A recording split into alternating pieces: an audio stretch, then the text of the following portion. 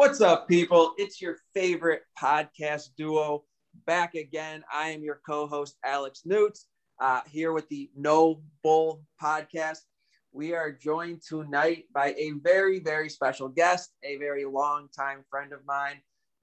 Super excited to have her on. Can't wait for you guys to all hear her story. It is literally incredible. It's inspirational. I think you guys will get a lot out of this today. So sit back, relax, enjoy, and welcome to the podcast, Lauren. Hey, thanks for having me. Yes, Lauren, welcome. It's such a pleasure to have you on here. I know we met through Alex a couple of months ago, well, kind of at the beginning of this year. And so to develop a friendship with you has been a pleasure. So thank you. Your story is it's very empowering. You've overcome a lot, and to be as successful as you are, it speaks a lot about you and kind of how you grew up and stuff. So talk about that, like as growing up with your parents, and where did you get strength? Where did you become, like, you're very persistent. Where did all that come from? I am very persistent. A little bit aggressive. Some of it I think is innate. Like, I think I had a very aggressive, strong personality as a little girl. And then my parents never really discouraged it. My dad used to have a smirk on his face when he used to tell his friends, the only person I'm scared of is my daughter. I was never afraid to speak up and stand up for myself, whether it be my parents or whoever. I was always very outspoken. So I think some of that's innate. And then I think it was fostered by my parents as well. They encouraged me to be outspoken, and they encouraged me to be myself. And they liked the fact that I was a little bit tough and had a little bit of an attitude. I think they got a kick out of it. So I think it's part of my personality, that kind of boldness and aggressiveness. And I like sports, so I was always aggressive in sports too. I was kind of a dirty player. Like, I was the girl who would like push somebody around a little bit when the refs weren't looking, and then the girl would get mad and do something to retaliate, and then they would get called, and I was like, oh. What happened? So yeah, I think it's just kind of part of who I am, for better or worse. Yeah, I love that. So it's like it's an innate ability. Like, just like it's like just within you always, even from a young age, obviously. Yeah. I mean, obviously, yeah. I got into sportscasting from going to hockey games with my dad, and how I started going to hockey games is my dad bought my brother tickets to the Rangers game, and just bought a ticket for him and my brother. And I go, excuse me, do you think because I'm a girl that I don't want to go? And I was 6. And my dad was like, all right then. So even at that young age, I had that kind of, that little bit of toughness to me. Yeah, no, for sure. I love that. I was going to ask, I mean, part of you kind of already alluded to it. But, I see you on Facebook. You're super close with your parents. You have an amazing relationship with them. But like, I guess go into more like, how much do you think that affects, just people in general? But really, how did it affect your childhood, and, really even more kind of weave you into the person you are today? I think in the moment when I was a child, I didn't know anything else. But as I've gone through a lot of things in my life and had different experiences and come out on the other side of that, I question, why am I okay? Why am I okay and someone else isn't okay? Why have I responded this way and someone else hasn't responded this way? And I've done a lot of reading about resilience, and a lot of it stems from feeling secure and loved in that first 20 years of your life. And I have felt tremendous amount of love from my parents every single day of my life. And, sometimes I'm moody and like grumpy, and I take it out on them, and they're just always graceful and loving. And, how can I help you? What can I do? And even, my dad likes to shop, and I went to a school for 2 years where kids were extremely wealthy, and my family didn't have that kind of money. And we were walking around a store one time, and my dad said, I'm sorry, I can't buy you all the things that other kids at your school have? Like ridiculous stuff. Like these kids had like Chanel purses, whatever. And I said, Dad, and I'm 15, 16 years old. I'm like, I don't care if you buy me stuff. I just love that you're there to watch me try stuff on. And I think that was really, you know, thinking back, emblematic of how I felt about my parents' relationship. I never cared about like the things, buying me things or anything material. I just appreciated how much attention I got and how much time I got for them. They were just always there. Every soccer game, every lacrosse game, every night for dinner. I just got so much time and attention, and I felt extremely loved. And I think that made me more secure as a person. I think it made me more resilient. And I do think as a teenager, I was more confident. You know, I remember the first time I was offered drugs, I was 13, and we went to these boys' house, and the two girls I was with knew that they all smoked weed and that they were going to ask us to smoke. And we all said, we're going to say no together, right? Like we're not going to do it. We were young. I think I was still in 8th grade, and they were a year older, and the boys were a year or 2 years older. So we walk over there, and the guy asked the first girl, hey, you want to smoke? And she was like, okay. And the guy asked the second girl, and she was like, hey, do you want to smoke? And she was like, okay. And then they asked me, and I'm like, no, I don't want to smoke. No, like, what's everyone doing? And I was the youngest person there, and I'm the only one who said no. And they're like, come on, Lauren. I'm thinking like, we just made up like a deal, like, no. And to this day, I've never smoked. I've never tried a drug. And that's how I was. I was never afraid to be different than everyone else. I was never afraid to go my own way or make my own decisions. I never feared, I never tried to fit in. And I think that comes from the way my parents, you know, were with me and making me very feel confident and feel very loved, and always building up my self-esteem and always saying nice things about me. And to this day, my parents are still like, oh, you're smart, you're beautiful, you're wonderful. Like they're just, you know, complimentary and build me up a lot. And I think that really gave me confidence, and kind of enhanced that like innate personality of boldness and aggressiveness, and kind of just pushed it along. So I think that, you know, it made me more resilient, made me more confident, and made me, I think, happier. Yeah. No, for sure. I love that. Like I say this every episode, but I have a daughter, and hearing you say like, I don't care. You can't buy me everything. I'm just glad you're here to watch me try it on. That really hits home. I love that. But to go to your point about, you know, you're really persistent. You have a strong work ethic. That all led you to have a very, and we're going to get into your story here in a second, but I want to talk about your career, right? Your sports journalism career. You're 7-time Emmy nominated, which is huge. How did you get into that career? And then how did being a woman in sports did you need that resilience? Did you need that persistence to kind of succeed at that? Yeah, for sure. So my dad took me to hockey games, and I loved going to hockey games. And I was also really athletic. I was actually voted most athletic in high school, and I would have played in college had I not lost a lot of weight my senior year. I was recruited to play Division I soccer, but yeah, I love sports. My dad took me to hockey games, and one day we were at a game. It was the year after the Rangers won the Stanley Cup. So I was 10 years old, and this woman came up to us and was like, hey, I have an extra seat front row, just one. And I saw, you know, you're with your dad. I was a little girl that used to go with my dad. You want to sit there? And I was like, peace out, Dad. Like, this is the playoffs. Like, I'm moving on up. So I go to sit with this woman. We actually found an extra seat nearby for my dad, but I started talking to her, and she was an executive for ABC Sports. And it planted in my head this idea that like I could get paid to go to sporting events and just like talk about them.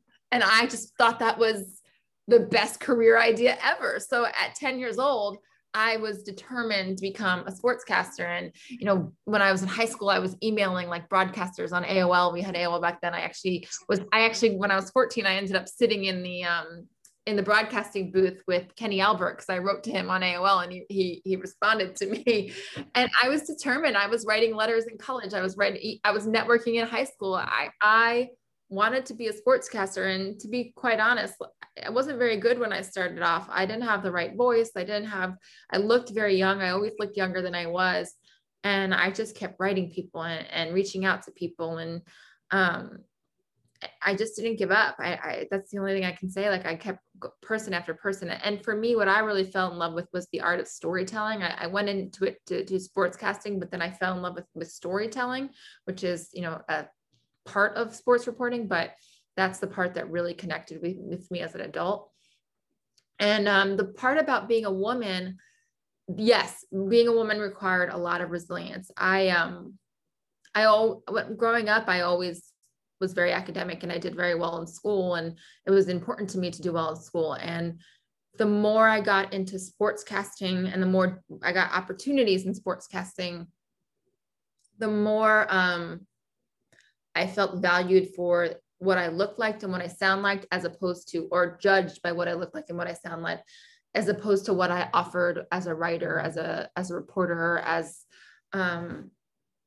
something beyond what I look like. And so that was very hard. And I think women have to deal with that a lot more than men. And then there's kind of like certain positions that they put women in like the sideline role, and there's nothing wrong with the sideline role, but women also want opportunities elsewhere. We want in the anchor seats, and we want to be play-by-play and color analysts.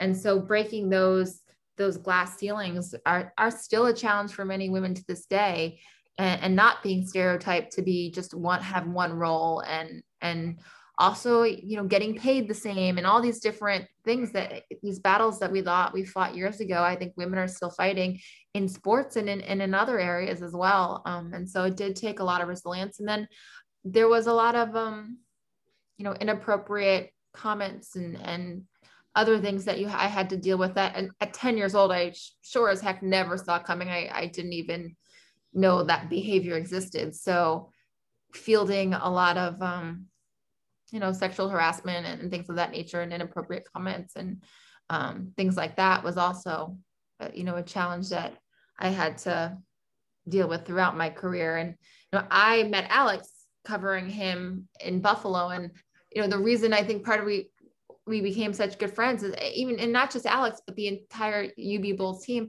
they were always so respectful to me and so nice. And I appreciated that, because not everybody was like that. You appreciate things more when you experience something different. And I did experience a lot of things. I experienced a lot of environments very different than the way Alex and his teammates treated me. Yeah. I mean, I never would have imagined, that's 10 years ago or whatever, something like that, 11 years ago. But, oh my God, it's crazy. But the fact that we were able to form such a good friendship, even after I was done playing, and that we are still able to communicate about so many things to this day, it's just been awesome in itself. But yeah, I mean, I never looked at it that way. And, I don't think until we are in a world where everybody can see it that way. What was it, 2 nights ago? It was the first all-female baseball broadcast, play-by-play broadcast. Yeah. But once we can get to a place where we don't have to celebrate that, that can just be the norm, is once we can feel like we're making progress, I think. Yeah. How did that weigh on you mentally though? Because obviously we know how resilient you are. We know, what your mindset is. But I'm sure there's had to be days where it was depressing. It did get you down, getting opportunities that you should have gotten, but were passed up for male counterparts. But yeah, I mean, the world isn't fair for anyone, I'm sure. I do remember calling my dad once up and being like, Dad, 60% of this is a dream come true, and the other 40% is sexual harassment. I mean, it was exhausting. And then you spend a lot of energy dealing with that stuff, and you don't focus on, it takes away from the actual work, right? It's hard. But it was just part of the journey. It was part of my journey. And the one thing I'm very proud to say is that no matter what was thrown at me, and no matter what I encountered, I never gave up. I never said, I'm not coming back tomorrow, or I'm not going to deal with this, or I fought. And I'm so proud that I stuck with it, and that I followed my dream, and that I accomplished what I had set out to accomplish. And then I also found something that I never imagined that I love equally, or possibly even more, in my company. It just, I always say, like, sportscasting was my little girl dream, but this is my purpose, what I found now with my company. So it led me to something that I couldn't even imagine as a child, because I didn't know my other interests and my other passions that would develop in the years following. Yeah, that's so crazy that like Newt alluded to, like once we get to a place where we're not celebrating the things that that seem unnormal, like an all-female play-by-play for an MLB game, I think that we'll be in a better place. But to have to live through that and to be as successful as you are, that speaks to, you know, everything about you. But you talked about your company, so let's get into that. But let's backtrack a little bit to like what led you to start the Unsealed. So because I know this is when we get really into like your story and how you became the person you are. So kind of, can you talk a little bit about what led you to start the Unsealed and what actually is the Unsealed?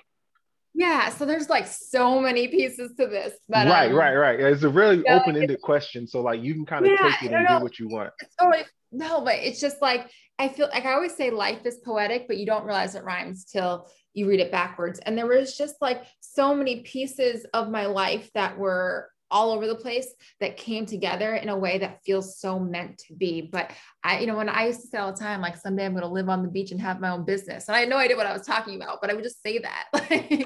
And so, that, I think in the back of my mind, I always wanted to be an entrepreneur. Like, I read Ted Turner's book in 5th grade, and I read it in like a day, and I'm like 11. And I was just so fascinated how he built a business. So I think I always had a little bit of an entrepreneurial bug. But then when I was in Cleveland, I met a woman named Gab Cruz, and I met her at a basketball game, and we started talking, and turns out she was in an abusive relationship. And when she came out of that, she became a rock star track runner and broke all the school records and became an All-American. And I thought her story was pretty powerful. And I asked her to do an interview, and she told me, no. Like, I don't want his parents to see it. I don't want my parents to see it. I don't want to see myself talking about this on TV. Like, no, and no. And I was like, all right. So then a few months later, she called me, and she was like, hey, Lauren, are you still interested in sharing my story? And I was like, of course. So she comes in, or we actually did the interview at her school, and she is raw and emotional and powerful and so vulnerable. Her story was incredible. It came out so good, and it ended up being the talk of Cleveland for weeks. So after she did the story about opening up about being in this abusive relationship, I went to lunch with her, and I said, why did you change your mind about sharing your story? After being so against sharing it, and now then being so open and so honest. And she said, Lauren, I realized that it was the silence of victims, or I realized that it's the silence of victims that allow predators to continue their predatory behavior. And it was like, it stopped me in my tracks, this statement. It was like throwing like a ton of bricks on me. Like, I was like, oh my God, because I had asked her to share her story, and I was living with a secret of my own. When I was 16 years old, I went to a party with 2 friends, and 2 of my best friends at the time, and kids from another school showed up. They drugged us. I didn't know my friends were drugged until years later, but all 3 of us were drugged. And I woke up on a bed in the middle of being assaulted by 2 strangers. And I was very sedated. I couldn't fight back. I could barely move. It was pretty bad, and it was pretty horrific in many ways. And I just couldn't, for years, I didn't tell anyone at all. By my mid-20s, I told my parents. And by the time I met Gab, my circle knew, but it wasn't beyond that. And when she said that statement, that it's the silence of victims that allow predators to continue their predatory behavior, I just felt like I had to say something. Like, I had to do something. So a few months after that, I decided to write an open letter to sexual assault survivors, telling them what happened to me. And I spent a lot of time on this letter, and I still to this day think it's one of the best things I've written, and certainly one of the most life-changing and most important things I've written as far as my life goes. And I published the letter, and it went viral around the country. And I had men, women, teenagers, whoever, writing to me, thanking me, telling me that the same thing happened to them or their mothers or their children, and how reading my story meant so much to them. And as empowering as it was for other people, it was extremely empowering for me to write. It was like I had let a skeleton out of my closet, only it wasn't my skeleton, it wasn't my fault. It was a huge weight lifted. And I was like, well, what if I could use my ability to tell a story to lift these burdens off of other people and to share other people's stories? What if I can lend my ability to write and tell a story to other people's voices? How powerful would that be? And that's when I started to really start to brainstorm about ideas organically. I was like, maybe I'll do a show, maybe I'll do this. And then it just hit me like letters, like I'll just help people write letters.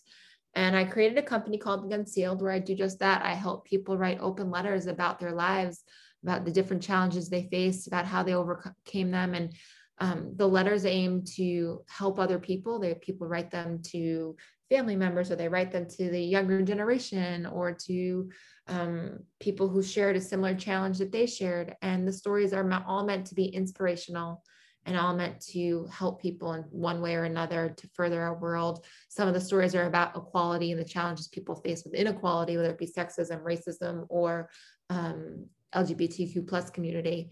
And it's really meant to show the humanity in all of us and to build compassion and build strength and build inspiration. And it's just been, it's hard. Building a business is no freaking joke. It's really hard work, as hard as I worked before. I've never worked quite this much in my life, but I feel like I found something that I didn't know what was meant for me, but it absolutely is meant for me. Like all these puzzle pieces that I didn't know were puzzle pieces just came together, and I was like, this is it. And I don't know how this is all going to work out, but I just have such a strong belief that it will, because it feels what I would imagine it would be like to meet your soulmate. Like it feels just like this is me. Like this company is who I am. Yeah. I mean, sorry for the very good answer. Yeah. I mean, from experience, like obviously I know firsthand how amazing your company is. I mean, obviously I know in the beginning, we did a letter together, about my struggles with addiction, talking about my son and everything like that. But your first letter, and I know we talked about this in the past, I know we discussed this, but your first letter, honestly, saved my life in so many ways. Cause obviously, I mean, I know, the experience that we talked about that I went through, involving, sexual assault and everything like that, that literally almost completely derailed me all the way. But yeah, it was literally just to read your experience and to see that side of it. It did so much for me. But you obviously know you're helping so many people all across the world. What does that feel like? How, just talk about the emotion behind that. When you do get somebody reaching out to you, thank you, you saved my life, you changed my life forever. What does that give you, Yeah. I mean, I always try to tell people, because there was a couple people who said that I've literally saved their life. And I don't believe that anyone else can save someone else's life. You can only save yourself. But what I do is I help you see yourself for who you are. And I help you kind of give you the vision and the hope and the inspiration so that you can save yourself. And to be a part of that journey for people and to allow them to do that. I mean, I titled I give speeches at school, and I call my speech How My Secrets Became My Superpower. And I truly believe that I turned the most horrific thing that has ever happened to me, this complete nightmare, into something so incredible and so powerful that it gives this pain, my pain isn't pain anymore. It's purpose and it's power. And it just feels like, it just feels good. It's taken away all of the pain that I was holding inside of me and turned it into a superpower. And I'm happy that superpower helps other people and hopefully makes the world a better place. I talked to Josh a little bit about this before we were recording. And I said, as I didn't tell anyone about my assault for 9 years, and the type of crime that was committed against me and the type of assault, most of the time, people who do that don't do it just once. And right. I knew that. Now, as a sexual assault survivor, it's not my responsibility, and it's no survivor's responsibility to make sure nobody else, that predators don't continue to do bad things. It's their responsibility to behave. But even with that said, I felt, after I was feeling better myself, after I had told my family, I was carrying with me this burden of like, what if there's another girl out there that didn't get better and that is hurting right now because I didn't stop these two boys? And so for me, writing my letter, speaking out, helping people, it's to honor that girl, honor that person if she's out there. I hope she's not, but that was just something I was carrying with me. And I don't think sexual survivors should carry with them that, but that's what I was carrying with me. And that this was my way of making it right within myself. No, yeah, for sure. And then I know this conversation was years ago between you and I, Lauren. But for like other survivors and other people who have gone through what you went through, I remember you telling me at one point that you felt guilty and you almost blamed yourself to a degree. And then I remember you telling me you had a conversation with your parents, or I think it was your mom, and you're able to kind of set that free. Just explain to somebody who could be struggling with this right now. So I actually just wrote about this. I was telling Josh that I've never really talked about this publicly. And I just wrote about it in a speech, and I realized how important it is. I probably should talk about it publicly, but there's a secret within the secret of sexual assault. And for me, it was that during my assault, I didn't feel pain. Like I actually felt pleasure. Like I got turned on. It wasn't pleasurable, but my body was turned on, and I didn't understand that. Like I was like, I'm 16 years old. I'm a virgin. I don't even know these people's names. I can't see their faces. Like they're literally strangers attacking me. I don't know how I got into this room. And my body is reacting in a way that I can't control. And I'm like, what the F is going on here? And for a 16-year-old who was just traumatized, it was too much to process. And because my body reacted in a way that I didn't want it to, I felt a lot of guilt. I felt a lot of dislike toward my body. I felt a strong desire to figure out how to control my body. And I had really bad stomach aches. I threw up every day for like a few years after my assault, many years after my assault. And I thought I was sick. I thought I had something wrong. And I went to doctors and had tests, and I didn't know what was wrong with me. I couldn't connect with the assault. I just was like, I have a bad stomach. I don't know why. Something's wrong. Do I have a tumor? Do I have this? And everything came up for the most part fine. And then when I told my mom about my assault when I was 24, I believe, and then I think I told her when I was 25 about how my body reacted to the assault. And right away, my mom, who is, thank God for my mom, said, oh, that's normal. Like she has a master's in psychology. She's like, that's how your body responds. It's like Pavlov's dog. And like, yeah. Like, no, that's not your fault. Like that's completely normal. And I was like, really? She's like, totally not your fault. Totally normal during assault. And then I looked it up and started doing research about it, and found out it is normal, and science has confirmed it time and time again. And all of a sudden, I never had a stomach ache again. I gained back. I had lost 30 pounds, and like I'm thin, Alex. You've seen me. I was 30 pounds lighter than I am right now. That's crazy. 30 pounds. I'm 140 pounds right now. I was at my lowest. I was 112, 113. So 27, 28 pounds lighter. I was sick. And literally to the day that I told my mom that, I never got sick again. What was that like to let that go? It was, my body reacted more than my mind did. I didn't cry. Yeah. To this day, I've never had like a good cry about my assault. And I don't know why. It just has never manifested itself in that way.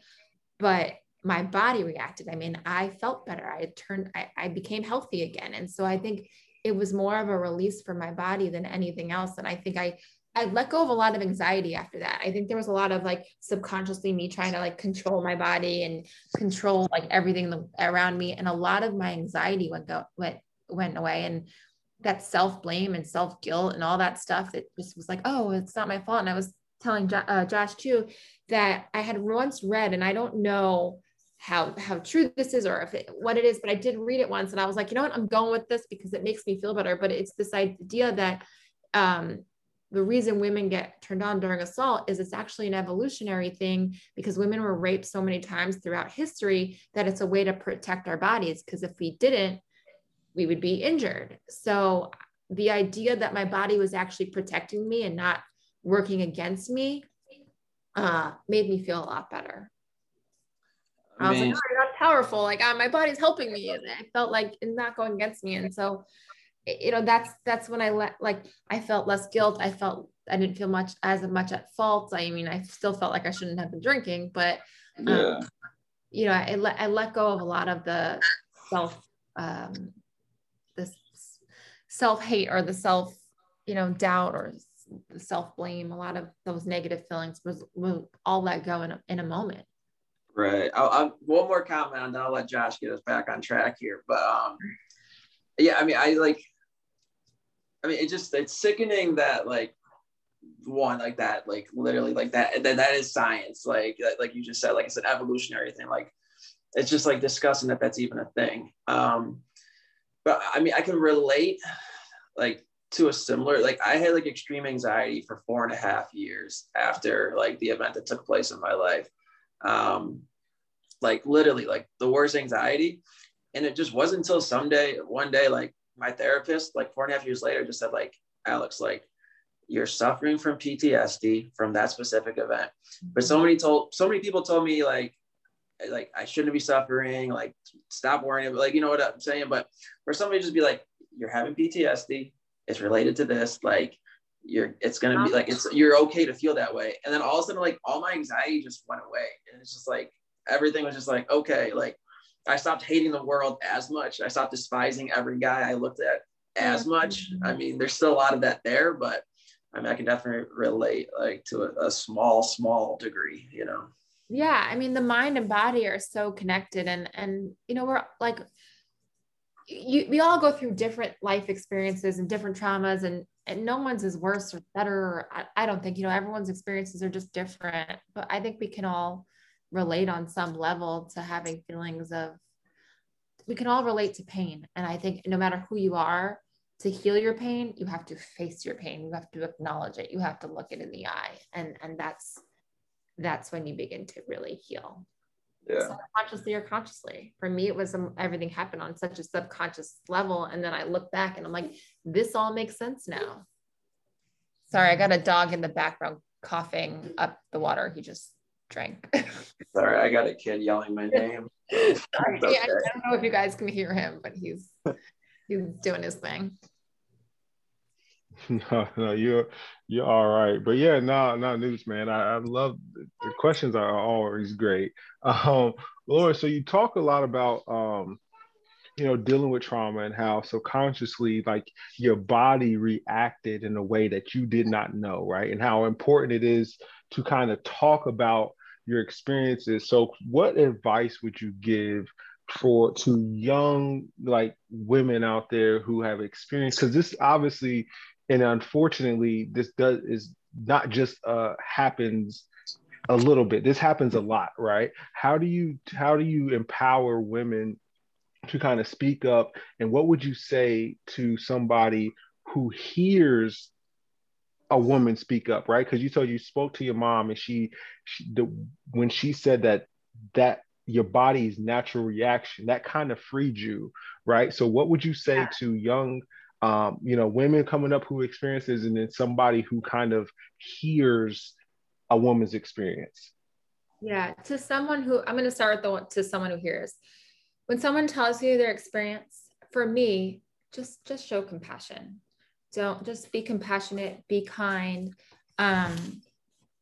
You don't have to understand exactly, like some people are like, why did you wait so long to tell someone? And why did you do this? Like, don't question someone's reaction, because in all likelihood, like they might not be able to understand it or explain it, because our minds react to trauma however they want. Like, we don't really choose like, hey, I'm going to hold this in for 9 years and then I'm going to tell someone. Like, it's not a plan. It's just how your mind reacts. So like, don't ask questions to like interrogate people. Just be compassionate, be understanding, and be supportive to someone. I think that's all I've ever kind of wanted or needed. And I've been really lucky to have really great boyfriends who've always just been really kind and really compassionate, and really, like, no one ever made me feel like, oh my God, like that happened to you, like like, like, don't, like, I never felt like it scared them away, which also was nice. And then for someone who's experienced it, I would say be kind to yourself. It's not your fault. However, if you keep it in for 9 months, 9 years, however you process it, like that's your journey, and that's okay. And give yourself the time you need, make yourself the priority. I mean, I always said, like, I couldn't help anybody else until I could heal myself first, right? Like, I couldn't help anybody else when I'm 112 pounds and throwing up every day. Like, I couldn't. But once I came on the other side of that, then I could be an advocate and do all these things. So heal yourself first, focus on you, do what's ever best for you, whether that's filing charges or not filing charges or whatever. Just focus on what is best for you, and then find ways to express yourself. I think everyone expresses themselves a little bit differently, and find what works best for you. For me, I describe it as the way I express myself is through writing. So if there's a door in my brain, the only door that's open is the one that's like where I write. So that's how things come out. Like, if they don't come out in other ways for me. So for me, the most effective way to get something that's internal out, especially for the first time, is to write it down. For someone else, it might be music. For someone else, it might be art. For someone else, it might be therapy. Figure out what works for you, and use that as a safe space for healing, a safe space to open up, a safe space to not be judged. And I think that will really, really benefit somebody who's struggling, and not just with sexual assault, but any sort of a trauma, any sort of struggle, any sort of abuse, and just know that you can be okay, you can get past this, and you can be stronger and more powerful than you can ever even imagine in this moment of struggle. Yeah, I love every like word that you just said. It's so important. So just for them to know, like, they're not alone. Like, it's so key at the end of the day. This is this is just like a topic that's tough. For whatever.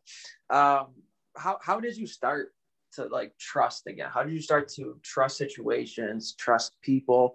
Because that's no small task. Like, when you go through something as traumatic as that, some people never trust again. So I guess, first of all, do you have more trust, in your surroundings and people around you? But like, how did you get there?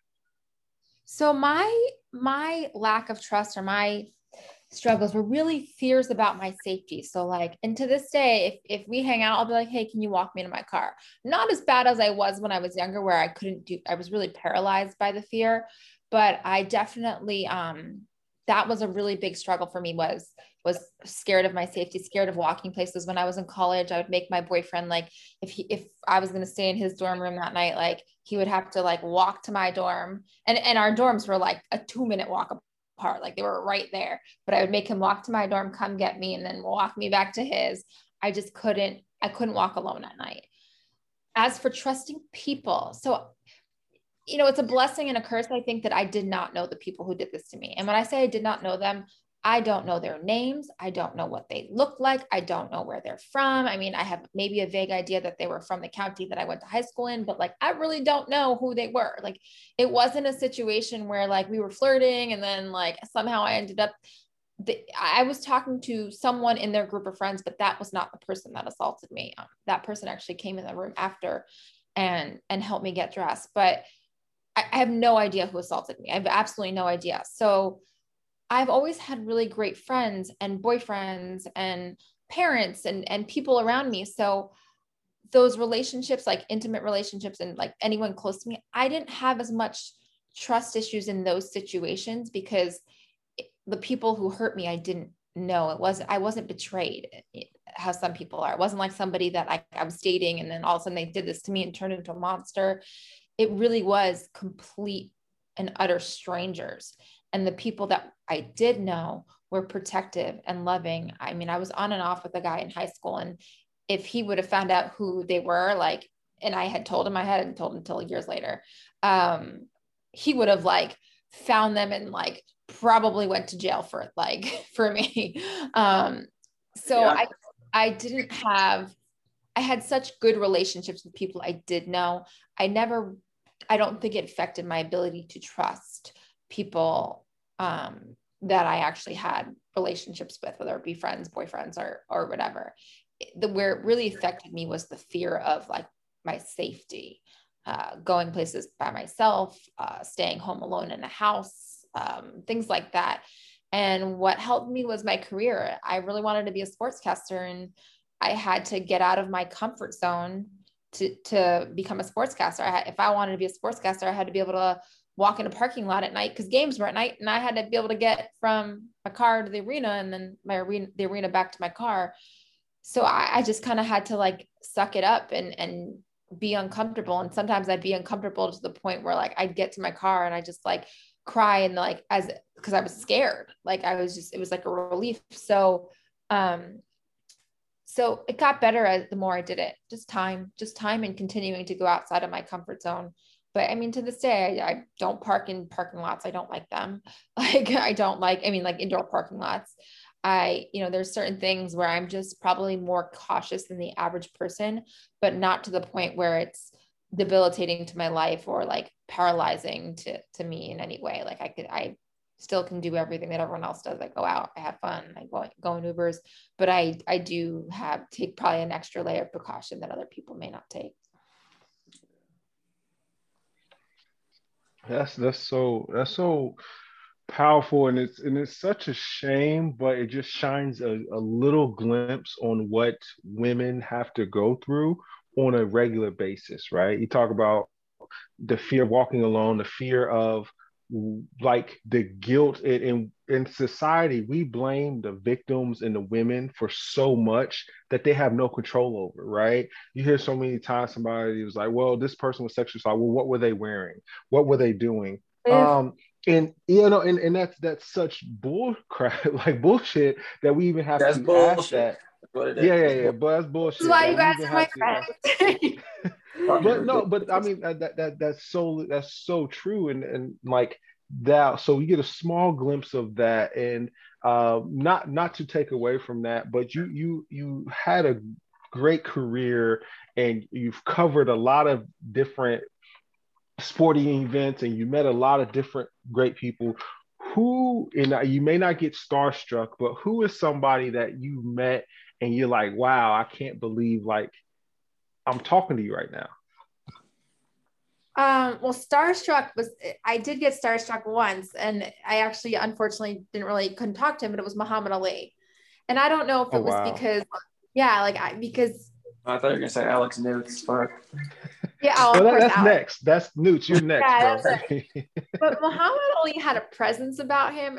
And at this point, he couldn't speak, but he was still like motioning, boxing, but he had such a presence. And I don't know if the presence stemmed from me knowing so much about him and who he was and what he stood for, or if he really had, if I would have felt that presence if I knew nothing about him. But to me, that was a little bit of a pinch me, wow, this is Muhammad Ali moment. And I always admired his work. And then another person I met in college, I actually went to her book signing. And I teared up when I met her, and it was Billie Jean King. And Billie Jean King fought for a lot of equality for women. And so I felt like she was paving the way for my journey and what I was pursuing. So I was really honored to meet her and really respected her fight and what she represented and how much she fought for women. So those were two kind of people where I was like starstruck. And then the other situation, like, I mean, I've met everyone like LeBron James, Michael Jordan, Peyton Manning, Baker Mayfield. Like, I've met all the big stars. And I think for me, the most impactful stories were, you know, ones like Ab's stories that just had a lot of meaning, had a lot of vulnerability, people who are very vulnerable with me, people who are very honest, and people who've overcome tremendous obstacles. I think the stories that I've told about other people and how other people have opened up to me, I think they're the fuel for my strength now. I think they're the ones who really say, like, if they can do it, I can do it. And if this person did this and that person did that, and this person went through this and then did that, I can do this, and I can fight, and I can push forward, and I can be happy. So I've drawn so much strength for people's stories and for just people who've been really transparent and open with me and have overcome so much, whether they're famous and on a professional team, or if they're a kid in high school who just has had a tough go but never gave up. Now, you've done like so much. You've been all over the country. What would you say to like the young girl out there, or even somebody who's like, you know, older? Because you are someone, you've proven it time and time again that you're not afraid to take risks. You know, even though you were super close with your parents, you were not afraid to move away and try, keep pushing, and then keep trying some more. But what would you say to like the girls out there, and even the guys who are afraid to make this next step or afraid to really take this risk? Like, what would be your advice to them? Just go for it. Just do it. As Nike said, I mean, I try to live my life with a lot of courage, because every time I've exhibited courage in my life, I've had a positive outcome. I've never regretted going after something or doing something or trying something. And I don't know, I just think when you live your life with courage, you live a much fuller life. Like leaving your comfort zone, it challenges you. It shows you, like, you don't know what you're capable of unless you keep pushing yourself. Like, I didn't know if I could start a business. Well, now I know I can start a business. I don't know how much I can build a business, but I'm going to keep working to figure it out. You know, I'm going to find out. I mean, when I got into Columbia, I was actually waitlisted at Columbia, and I got in like June of my senior year. And my brother went there as well. And I thought my brother was way smarter than me. And I was like, I am not going to be able to like do this work. And I'm not going to be able to keep up with the other kids there. Like, they're definitely smarter than me. I'm not smart enough to go. And my brother was like, yeah, you are. Like if you decide not to go, you'll regret returning down this opportunity for the rest of your life. He's like, you can do it. I promise you. Like, go. And my brother isn't like, I believe in you, rah cheerleader type of guy. He's very logical. So if he didn't think I could do it, he'd be like, yeah, this isn't a good idea. He would just say it. So he's like, do it. So I went, and my first 2 years I did okay. And then my second 2 years, I pretty much got straight A's my junior and senior years. And I did very well. I actually graduated with the same GPA as my brother, and I didn't realize that till recently. But anyway, what I realized is, yeah, I mean, well, I always thought he was so much smarter than me. And then he told me his GPA. I was like, wait, that was my GPA. And he's like, yeah. So that was funny. I didn't know that until like a year ago, and we've been out of college for quite some time. But what I said when I was at graduating, I remember I said to someone, you know, when I went to Columbia, I didn't know what to expect for myself. But when I graduated, I had come to expect to surprise myself. And that's how I live my life. Like, I don't know what I'm capable of, but I know that if I push myself really hard, I'll probably surprise myself. You know, like, I expect to do things that I don't even know that I can do in this moment. So you won't surprise yourself unless you actually put yourself out there. And like, you just don't know what you're capable of until you prove it, until you show yourself, until you challenge yourself. Like, when the challenge arises, you got to see what happens. And we're survivors as humans. Like, we're built to like survive. And so when we're in push comes to shove situations, more than likely we'll figure it out. Yeah. We'll figure it out. So you go after what you want and let yourself figure it out. And then like, you'll grow so much from that. But don't be afraid to have courage. Like courage will allow you to see the world and experience the world and learn about yourself and find out what you can do in ways that you don't, in ways and doing, it'll allow you to see yourself and the world in a way that's beyond what you can imagine. Like you actually have to go and have courage and take those risks and go after different things. No, I absolutely love that. I think so many times we doubt ourselves and we put the fear of failure before the like what we could do successfully, right? Like we let the fear of failure outweigh the outcome that could possibly lead us to a life-changing moment. So I truly love that, Lauren, and I think that says a lot about you as a person. So no, thank you for joining us. Real quick, fun question, and then we can kind of, can go from there. But like Alex asked us the very first episode, so we kind of keep it going. Like, what is your favorite food? What is my favorite food? I mean, I like probably lobster. I like lobster. Damn. Lobster. All right, you're an expensive date. I see you, girl. Lobster, yeah. I mean, I don't order it very often because it's like super expensive, but like when I do have lobster, it's like such a treat. Sorry if you guys can hear my dog barking. No, no. I love lobster. Lobster, maybe sushi. All right, so two questions. Now we can wrap this up. One, how does it feel to be getting interviewed by me for once? I think you're better at this than I am. It feels awesome. It feels awesome.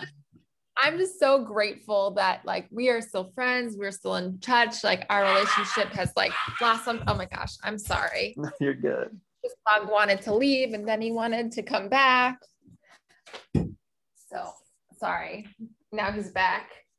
No, you're good. But yeah, no, I love it. I'm proud of you. I'm glad we're friends. And I'm just, I'm grateful that you're a part of my journey and you've supported every single thing that I've done. And I think, when you do challenge yourself and you do go on these like journeys where you really don't know the outcome and you have friends and you have people in your life that are just like, I got you. I support you. I'm here for you. What do you need?